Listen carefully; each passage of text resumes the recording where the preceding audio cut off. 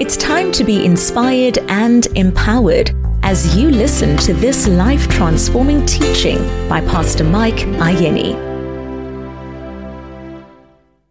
Welcome to the 18th edition of Daily Inspiration with Pastor Mike Ayeni. Today, we'll be rounding up the series on what you should expect from God this year. We've covered about 11 points so far. Let's conclude with 2 more points. Number 12, expect God to work on you, in you, and through you this year. Expect God to work on you, in you, and through you this year. Philippians chapter 2 verse 13 says, "For it is God who works in you both to will and to do of his good pleasure. For it is God who works in you both to will and to do of his good pleasure." My dear friend, regardless of whatever challenges you might be facing right now, I want you to understand that every challenge gives God the opportunity to work on you and in you. Every challenge gives God the opportunity to work on you and in you. There are certain important lessons about life you will never learn if you don't go through certain things. There are certain revelations about God you will never have if you don't go through certain things. Job said in Job chapter 23 and verse 10, "When he has tested me, I shall come forth as gold. When he has tested me, I shall come forth as gold." Job called these challenges a test, and he said, "When God is through with me, I will emerge as gold." My dear friend, there is a gold version of your current self. Did you hear what I just said? There is a gold version of your current self. But that gold version of you will not be revealed until you are subjected to certain pressures of life.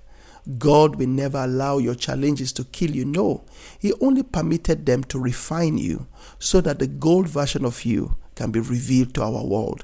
So, instead of crying and worrying over your challenges, why don't you change your posture to that of a student and ask God, "God, what are you trying to teach me?" Why don't you change your posture to that of a rough gold and ask God, "God, you be the refining fire. I'll be the rough gold. Refine me. Work on me, work in me, walk through me until the gold version of me emerges. God, you be the potter, I'll be the clay. Mold me into what you have destined me to be in life." Wow. Amen.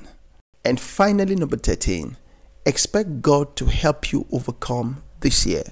Expect God to help you overcome this year. Jesus said in John chapter 16 and verse 33, "Be of good cheer, I have overcome the world." Be of good cheer, I have overcome the world. 1 John chapter 5 verse 4 says, "For whatever is born of God overcomes the world, and this is the victory that overcomes the world, even our faith." Child of God, you are born of God, and that makes you an overcomer. Have faith in God that you are able to overcome whatever it is that life throws at you this year. Proverbs 23 and verse 18 says, "For surely there is an end, and your expectation shall not be cut off."